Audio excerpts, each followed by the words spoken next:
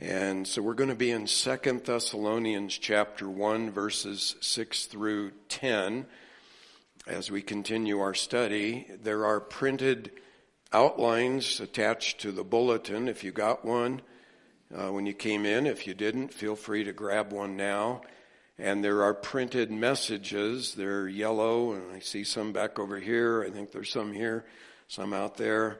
If you need one, those are the text of the message in printed form, and all of those are on the church website for the last almost 25 years now, so you can access them there. Our text is 2 Thessalonians chapter 1, verses 6 through 10, where Paul says, "For after all, it is only just for God to repay with affliction those who afflict you, and to give relief to those, or to you who are afflicted, and to us as well, when the Lord Jesus will be revealed from heaven with his mighty angels in flaming fire, dealing out retribution to those who do not know God, and to those who do not obey the gospel of our Lord Jesus. These will pay the penalty of eternal destruction, away from the presence of the Lord and from the glory of his power, when he comes to be glorified in his saints on that day, and to be marveled at among all who have believed. For our testimony to you was believed."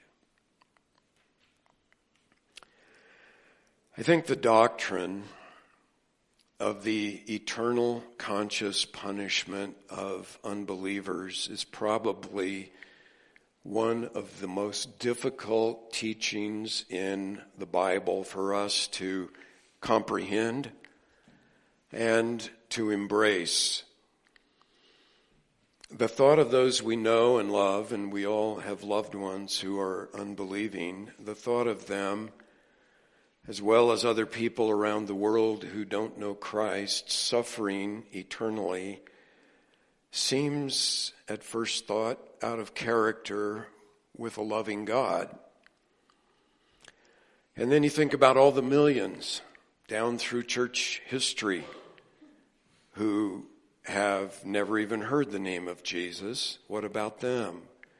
Most of them were relatively decent people. I'm sure they loved their children. They loved their families. They were decent toward their neighbors. And we wrestle with, well, how can God consign such people to eternal punishment? It seems, again, at first thought, like, well, the punishment exceeds the crime. The difficulty of that doctrine has caused some evangelicals, notably the late John Stott, who was a respected Anglican clergyman. I, in fact, read his commentary on Thessalonians. He either rejected or at least modified this doctrine. Last fall, I listened to a message online from a pastor of a popular evangelical church here in Flagstaff, in which he said that he does not believe that unbelievers will suffer eternally in hell. Several years ago, we had a man at this church, came here for a while, and after he left, he would stand out on the sidewalk, maybe some of you encountered him, handing out papers that argued that eventually God would save everyone. And I would argue with that man, and I told him I wish that were true, because I have a daughter who lives in Asia, and she and her family are seeking to reach the people over there, and if they're all going to be saved eventually, then bring her home. I miss her. And let's not spend money on missionaries. I mean, why waste money sending out missionaries if, after all, everyone will be saved? Then there was a well-known pastor at the time, pastor of a 10,000-member church up in Michigan named Rob Bell, and he wrote a book in 2011 called Love Wins, in which he argued against the traditional understanding of hell, and also he challenged the doctrine of Christ's substitutionary atonement. Those who reject the doctrine of eternal punishment but still want to hold on to saying, I believe in the Bible, basically have two options. One is to say that the wicked will suffer for a while and then God will annihilate them. They will cease to be. Their souls will no longer exist. That's also the view of the Seventh-day Adventist Church, by the way. Another tack is the one that the man who was handing out the literature out front was taking, and that is based on Colossians 1:20 and some other verses. That verse says that God is reconciling all things to himself through Christ. They argue again that eventually all people will be saved. Some go so far as to say even Satan and the demons will be saved eventually. That view is called universalism. I line up with Jonathan Edwards, who preached a sermon. You can read it online. It'll take you an hour or two, and I can't imagine how long it took him to preach it, but it's called The Justice of God in the Damnation of Sinners. And he argues basically that we struggle with the doctrine of eternal punishment to the degree that we do not understand or submit to the infinite holiness of God as revealed in Scripture. And because God is infinitely holy, all sin against him is infinitely heinous and deserving then of infinite punishment. And he argues that when we understand that God is absolutely holy and just, that then he must punish all sin. And of course, we all have repeatedly and defiantly sinned against God and therefore are deserving of his infinite judgment. Now, Paul elaborates on the judgment of the wicked in our text to bring comfort to the Thessalonians. They were new believers, and they were suffering a lot of persecution. And like all of us, probably wondering, where is this God we trusted in? Why isn't he delivering us? What's going on? Why are we suffering as we are? And Paul appeals to the sense of justice that we all feel and says, well, those who persecute or wrong the innocent, the believers, someday should pay for their crimes, because God would not be God if he were not just. If there were a judge in our city who was having murderers and rapists come before him and said, hey, try to do better. Don't worry about it. We forgive you. We would all say, wait a minute, that is unjust. That is not right. And God would not be just. He would not be God if he did not punish sin. Thankfully, the Bible tells us that God has provided an acceptable substitute. And so he can be both just and the justifier of the one who has faith in Jesus, because Jesus died in the place of all sinners who will come to him and trust in him. He is the Lamb of God, summing up and superseding all of the Old Testament sacrifices that we read about. Jesus fulfilled them all. And so we have an out. We have a rescuer, a savior. That's what that word means. He delivers us from the wrath to come if we trust him, but everyone else will be punished for their sins. And so Paul in our text shows there are two and only two outcomes when the Lord Jesus returns. He says that when the Lord Jesus is revealed from heaven, he's going to deal out eternal punishment to unbelievers, but he's going to share his eternal glory with his saints. Now, before we work through the text, I need to explain a problem. And I hope all of you were here last fall when I spoke on God's prophetic plan, because if you weren't, and you're not up on some of these terms, I'm probably going to lose you. You can access that message later and try to fit it all together. But the problem is this: if you hold to a premillennial view of the future, as I do, that is that Christ will return and set up his kingdom on earth for 1,000 years before the end of all things, then Paul says here that when he comes back, he's going to deal out retribution and judge unbelievers. And so the problem is, who then, other than glorified saints, is going to enter the millennium? Because the saints will enter the millennium in their glorified bodies. When he returns, we'll get our resurrection bodies. But it sounds like everyone else will be judged. And the problem is, there are texts that make it pretty clear that in the millennium, there will be people in natural bodies. They will die. And at the end of the millennium, they will stage a rebellion led by, the devil himself, and rebel before the final judgment. And so the question is, all right, if believers are all in their resurrection bodies, everyone else is judged, who's going to be in the millennium? Now, our text is not a problem for those who hold to the amillennial view of the future. The amillennialists believe that there's not going to be a future kingdom of God on earth, of Christ, that his kingdom is now in heaven where he reigns. It's a spiritual kingdom, and that when he returns, he's going to judge the earth and usher in the eternal state, the new heavens and the new earth. And so this text fits into that viewpoint, which you say, well, why then don't you accept that viewpoint? Well, I don't, because I think that viewpoint runs into a lot of other problems with other texts. And you have to kind of pick which one has the least problems, in my opinion. And I don't have time to go into all the pros and cons of amillennialism and premillennialism, but I did explain some of that in that previous message, and you can access it, or if you have a copy of Wayne Grudem's Systematic Theology, I list some pages in the notes where he succinctly weighs the pros and cons of each view.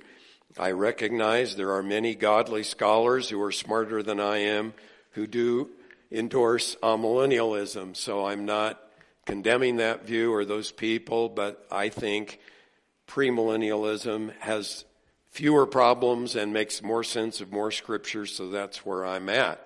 But then the question is, okay, now who populates the millennium?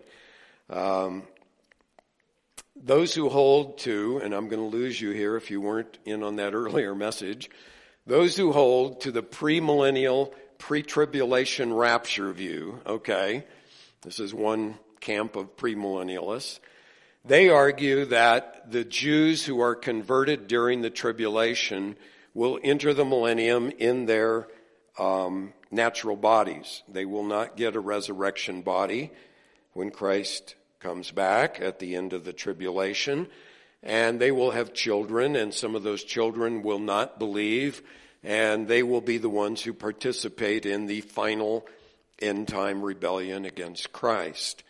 As I explained in that other message, I used to hold to that view. It's what I was taught in seminary.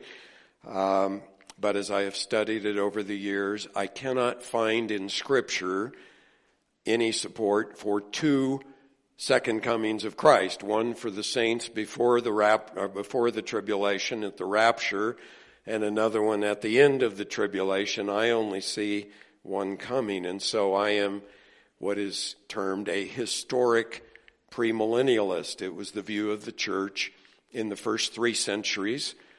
And Wayne Grudem, who I mentioned, he holds to that historic premillennial view. And he says that when Christ comes back, he will defeat all of his enemies, but it doesn't say he necessarily will annihilate all of them at that point. Some will submit grudgingly to him in his kingdom, and it is they or their children who will eventually join the rebellion at the end of the millennium. Now I'm going to offer you a speculation. I have not read this in any commentary. I have not heard it from anyone else, so I'm way out on a limb, okay? And you please take it with that kind of tentativeness. But my speculation is that perhaps when he comes back, Christ is going to judge and consign to hell all who have heard the gospel and deliberately rejected the gospel, and that young children and people in unreached people groups who have not heard the gospel will go into the millennium where they will hear the gospel during that time, and some will receive it, some will not. They would be the ones who eventually join Satan's final rebellion. Now again, I don't have any verse that supports that. That is simply a maybe, something to think about, but that's my suggestion. Now, I want to turn to our text and show three truths that we can affirm. The first one, very clearly, the Lord Jesus will be revealed from heaven in a mighty display of power and glory. Paul often refers to what he calls the coming of the Lord, and in the Greek text, he uses the word parousia. Maybe you've heard that term. It means the presence. He will be present. Sometimes he refers to the Lord's appearing, and he uses another Greek word there called epiphania. We get the word epiphany from that, and some of the liturgical churches celebrate Epiphany. Here, Paul uses a different word. It's the Greek word apokalypto, which the book of Revelation in Greek is called the Apocalypse. It means the revelation. Christ will be revealed. Right now, he is hidden in heaven. We can't see him. He's with us presently in spirit, but he is in heaven. The world cannot see him, but the day is coming when he will be revealed on the clouds of glory. Every eye will see him. His coming will be bodily. His coming will be visible, and it will be glorious. Paul here says that he will be accompanied by his mighty angels in flaming fire, which is a symbol of judgment in the Bible. Many commentators point out that the language Paul uses here is often used in the Old Testament of theophanies. A theophany is an Old Testament bodily appearance of the Lord. Sometimes he showed up in bodily form. He did at Abraham's tent, along with two angels when they were on their way to destroy Sodom. And Abraham was talking to the Lord in some bodily form. And so, of course, because that language is used here of Jesus, it is a proof of his deity. Now, when Jesus appears in power and glory, it says in the Bible that unbelievers are going to cry out to the mountains and rocks to fall on them and protect them from the wrath of the Lamb. Believers are going to marvel. Unbelievers are going to be terrified at that moment. But my point here simply is this: unless Jesus and the apostles were either lying or just deluded, he is coming. It is a certain fact that he is coming. Peter says in 2 Peter that mockers will say, oh, where's the promise of his coming? Everything's going on just as it has for all these years. Yeah. And they will be terrified at that moment when Christ comes in clouds of glory. And so he is coming. That's one thing that's very clear. A second clear truth here is that when Jesus then is revealed from heaven, he's going to deal out eternal punishment to unbelievers. In verse 6, Paul says, for it's only just for God to repay with affliction those who afflict you. And then in verses 8 and 9, he adds that this will involve dealing out retribution to those who do not know God and to those who do not obey the gospel of our Lord Jesus. These will pay the penalty of eternal destruction, away from the presence of the Lord and from the glory of his power. And as I said, my speculation is that this punishment at this time might only apply to those who have heard and then deliberately rejected the gospel, but they will not have another opportunity to believe when Christ comes. 3 things here to note under this heading. First of all, God's judgment on unbelievers is absolutely righteous. It is righteous. Psalm 98 verse 9 exalts, "The Lord is coming to judge the earth. He will judge the world with righteousness and the peoples with equity." Paul in 2 Timothy 4 refers to the Lord as the righteous judge. And in Revelation 19, 1 and 2, we read, "John hears the voice of a great multitude in heaven, and they are saying, 'Hallelujah! Salvation and glory and power belong to our God, because his judgments are true and righteous. For he has judged the great harlot who is corrupting the earth with her immorality, and he has avenged the blood of his bondservants on her.'"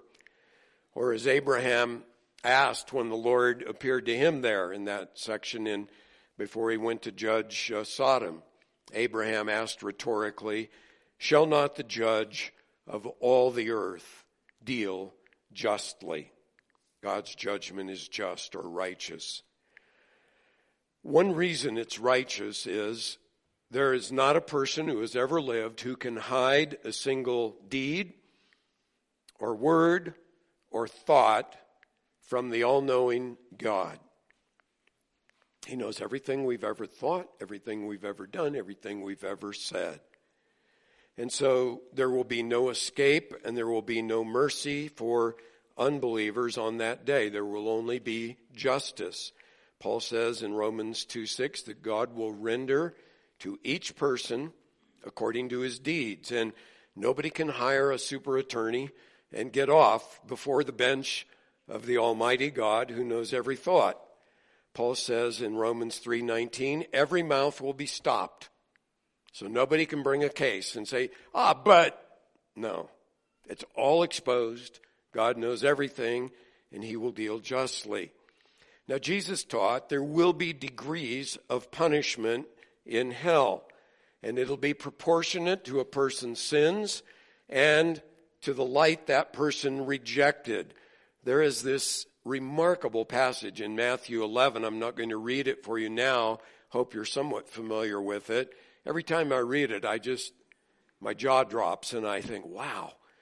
Jesus says there that it will be more tolerable for Tyre and Sidon, for Sodom and Gomorrah in the day of judgment than it will be for the cities around him, including Capernaum, who have seen his miracles and rejected him.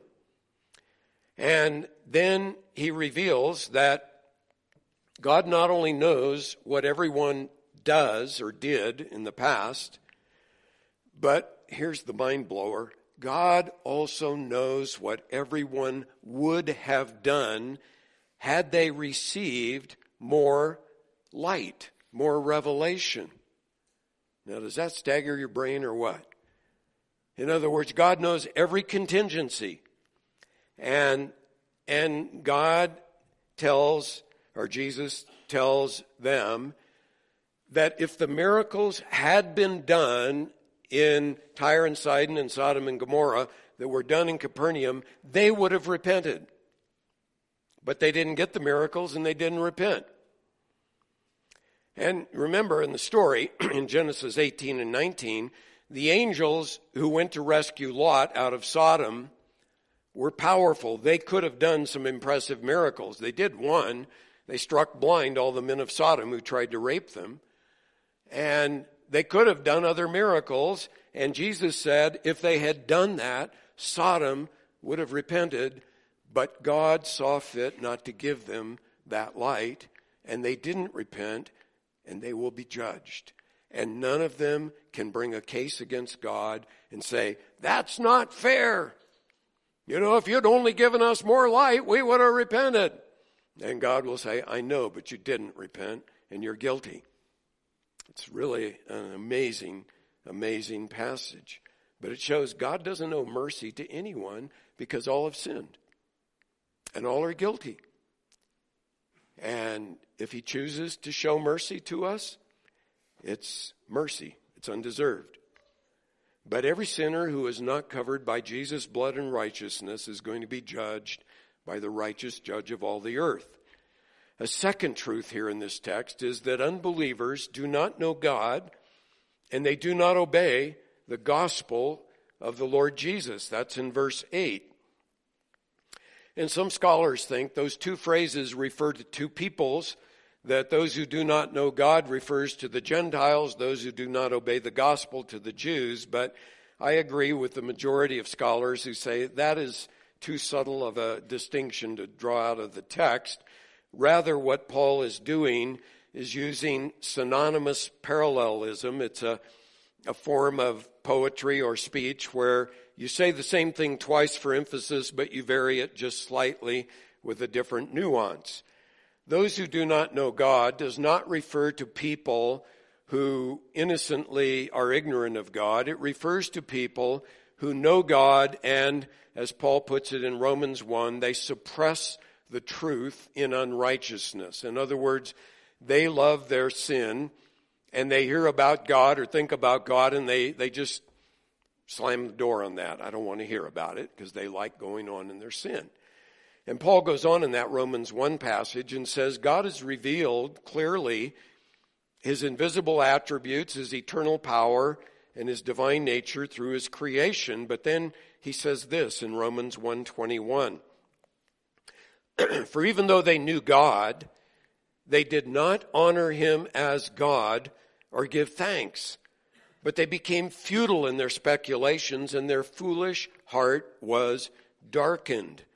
And so the people who do not know God are culpable. They do not know God because of the hardness of their hearts. They don't want to know God because they don't want their sin exposed, and they are guilty. And because they love their sin, such willfully ignorant people, Paul adds, do not obey the gospel of our Lord Jesus. In Mark 1:15, it says that when Jesus began his ministry, he preached, the time is fulfilled, the kingdom of God is at hand, repent and believe in the gospel. Now that wasn't a helpful hint for happy living. It wasn't a suggestion. It was a command. Repent and believe the gospel. And if people don't repent and believe the gospel, they're disobeying the gospel. In Acts 17, Paul is on Mars Hill there talking to the Athenian philosophers. And he says this, therefore, having overlooked times of ignorance, God is now declaring to men that all people everywhere should repent. Because he has fixed a day in which he will judge the world in righteousness by a man whom he has appointed, having furnished proof to all men by raising him from the dead. So to repent and believe the gospel is to obey the gospel. That's the point.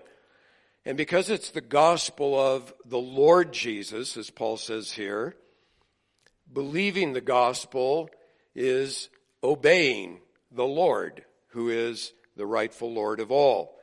In John 3:36, it equates believing with obedience or disobedience, contrasting them. It says this, he who believes in the Son has eternal life. And then, in contrast, he who does not obey the Son will not see life, but the wrath of God abides on him.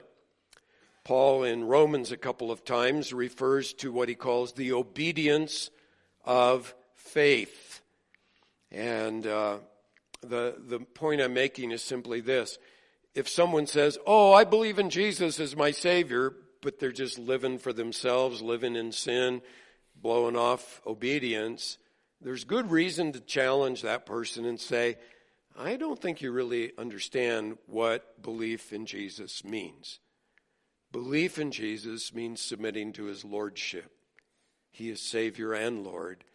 And if you're living in disobedience to Jesus, you may well not know him and face his judgment when he comes. A third thing under this point is then that unbelievers, and this is the hard point, unbelievers will suffer terrifying, irreversible, eternal punishment and affliction and punishment when Jesus is revealed. In verse 6, God will repay them with affliction.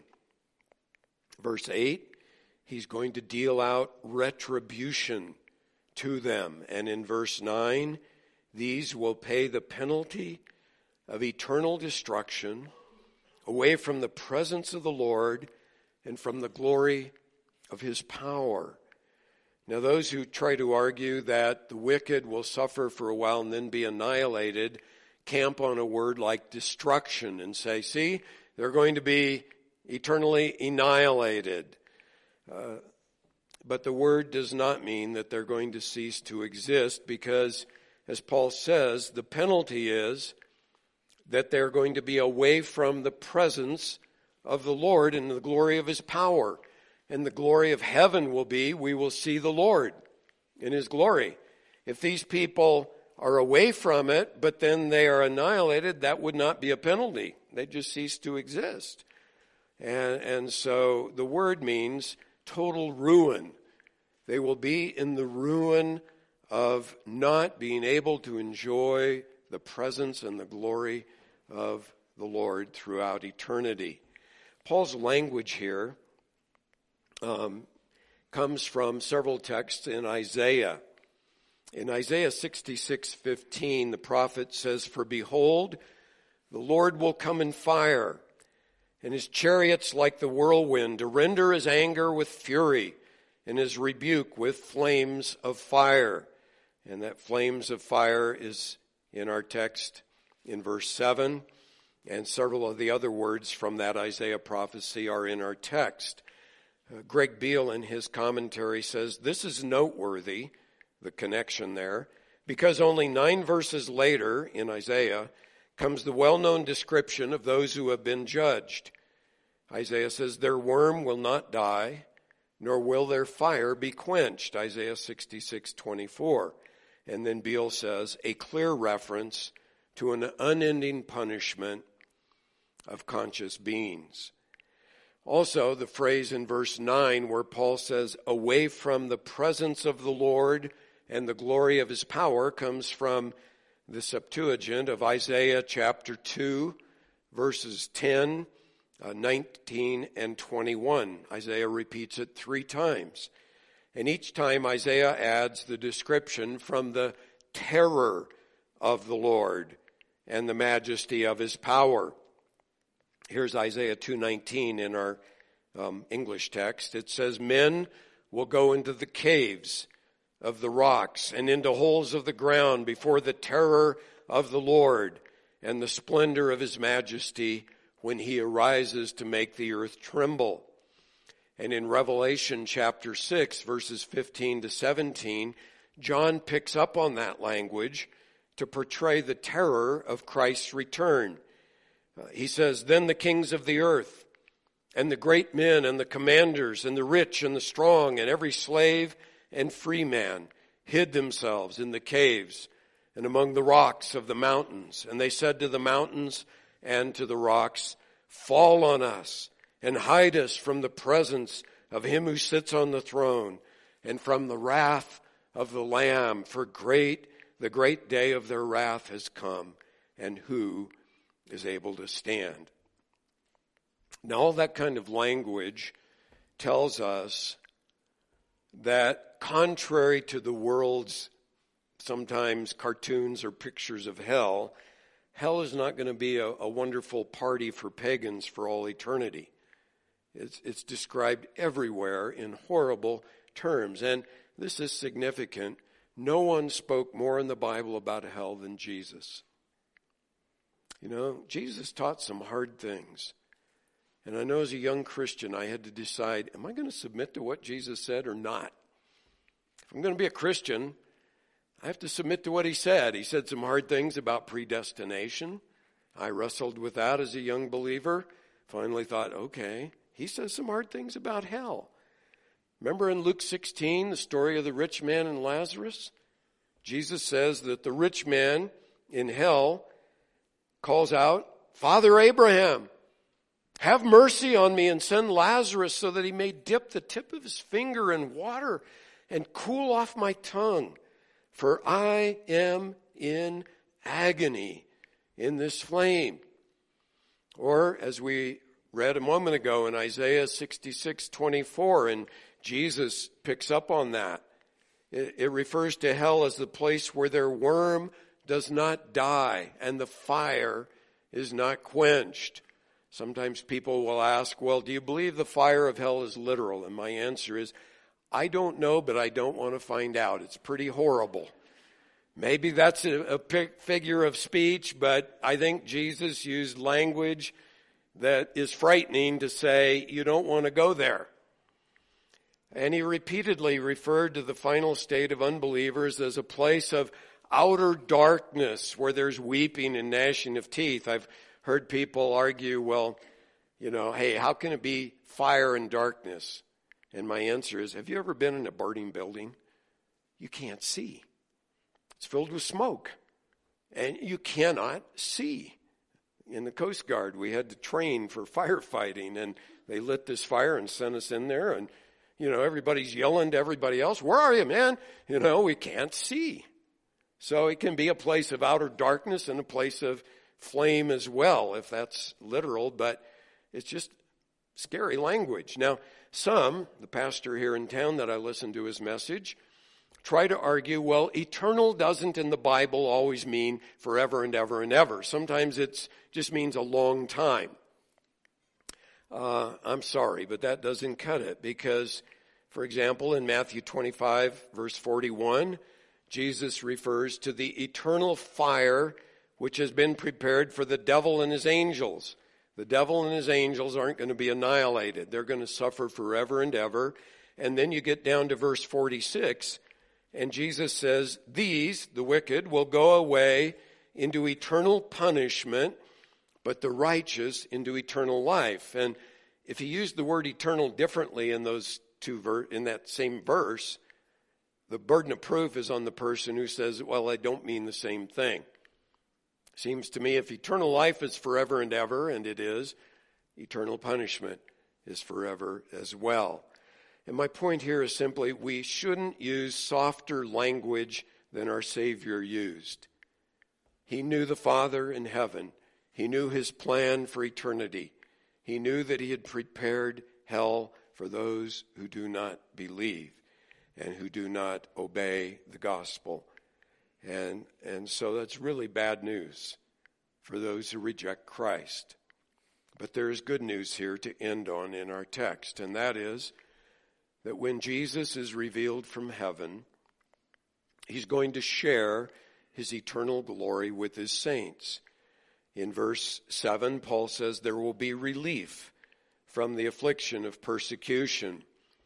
Have any of you ever seen the headache remedy Anacin and wondered, where'd they get a name like Anacin? It's a transliteration of the Greek word relief. The Greek word is Anacin. There will be a relief. And then in verse 10, when he comes to be glorified in his saints on that day and to be marveled at among all who have believed, for our testimony to you was believed. Again, Paul is using language from Isaiah. On that day is used twice in Isaiah, chapter 2, verse 11 and verse 17. It's the same chapter that he quotes in verse 9. And then the Lord's being glorified in his saints comes from Psalm 89 and verse 7. And in that text, the holy ones probably refers to the angels, but in the New Testament, the believers are called saints, holy ones.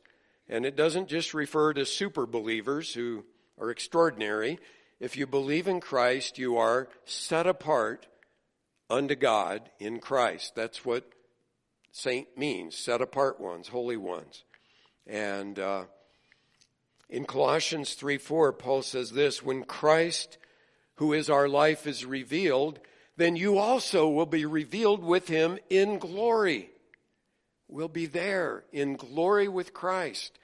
Or Ephesians 3:21, Paul prays, to him be the glory. And then, surprisingly, he adds, in the church and in Christ Jesus, to all generations, forever and ever. Amen. And he says here, we will marvel at the glory of Christ, but then I think we'll marvel, we share it.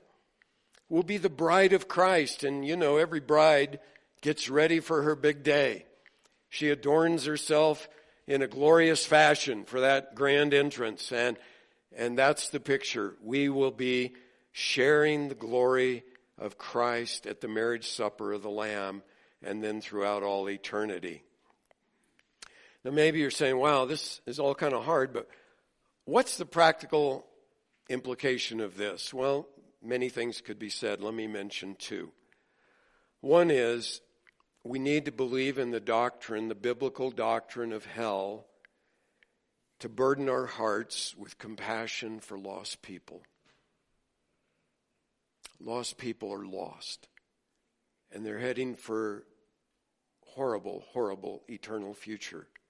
Remember in Romans 9, Paul makes a staggering statement. I honestly could not say what Paul said there. I should say it, but I can't. But he said, my heart is so burdened for my people, the Jews who don't know Jesus, that I'd be willing to give up my salvation if they would be saved. Wow. I don't think so. I want my salvation, thank you. But Paul said that. And it just shows again the compassion that we should have. And it shows this. The gospel is not primarily a message of, is your life a little bit rough and you got some problems? Try Jesus, he'll help you with your problems. Now that's true, he will. But that's not the gospel. The gospel is not, is your marriage going through a rough patch? Try Jesus, he'll help your marriage. Again, true, but that's not the gospel. Or, whatever your problem is, Jesus will solve your problem, all right? That's not the gospel. The gospel is this. You're under the wrath of a holy and just God. And he made a provision in Christ, the Lamb of God, who will take away the sin of any person. And the good news is you don't have to earn it. And you don't have to labor and pile up merits to get it. All you have to do is receive it by faith. By faith. You see, whether a person is judged to suffer eternal destruction or whether they are welcomed into the eternal glory of Christ depends on a key word that we see twice in verse 10. It's the word believed. And Paul repeats it to assure these new believers, you guys believed our testimony about Jesus. And the Bible is clear that all who believe the apostolic witness about Christ that we have in our New Testament, that Jesus died for sinners, that he was raised from the dead, that he's coming back again in power and glory, and that all who receive him by faith have eternal life, those people will be saved. John 3:16, familiar verse, favorite verse for many of us. For God so loved the world that he gave his only begotten Son. Notice that whoever believes, there it is, whoever believes in him shall not perish. That's the same idea as destruction, but have eternal life in Christ through faith. And as we've seen, believing in Jesus isn't just sitting here saying, oh yeah, I was raised in the church, I believe all that stuff, and going out and living for yourself and living in sin. No, when you believe in Jesus, you turn from sin to him, and you desire to live a holy life and to obey him, and he becomes not only your Savior, but your Lord as well. So the crucial question I want to leave with you this morning is this. Have you personally believed in Jesus Christ as the only rescue you have from eternal destruction. You've fled to the cross. You've clung to Christ. He's your only hope. That when he comes back with his angels in flaming fire and a display of glory, you will marvel. You won't be judged. You'll share his glory. You won't go to eternal destruction. And so, if you haven't believed, I hope if you don't do so today, you go home and you're terrified by what I've shared with you. You should be. But if you have believed, you have eternal comfort in Christ. I mean, it's really a no-brainer. Remember what Paul told the Philippian jailer? Believe in the Lord Jesus, and you will be saved.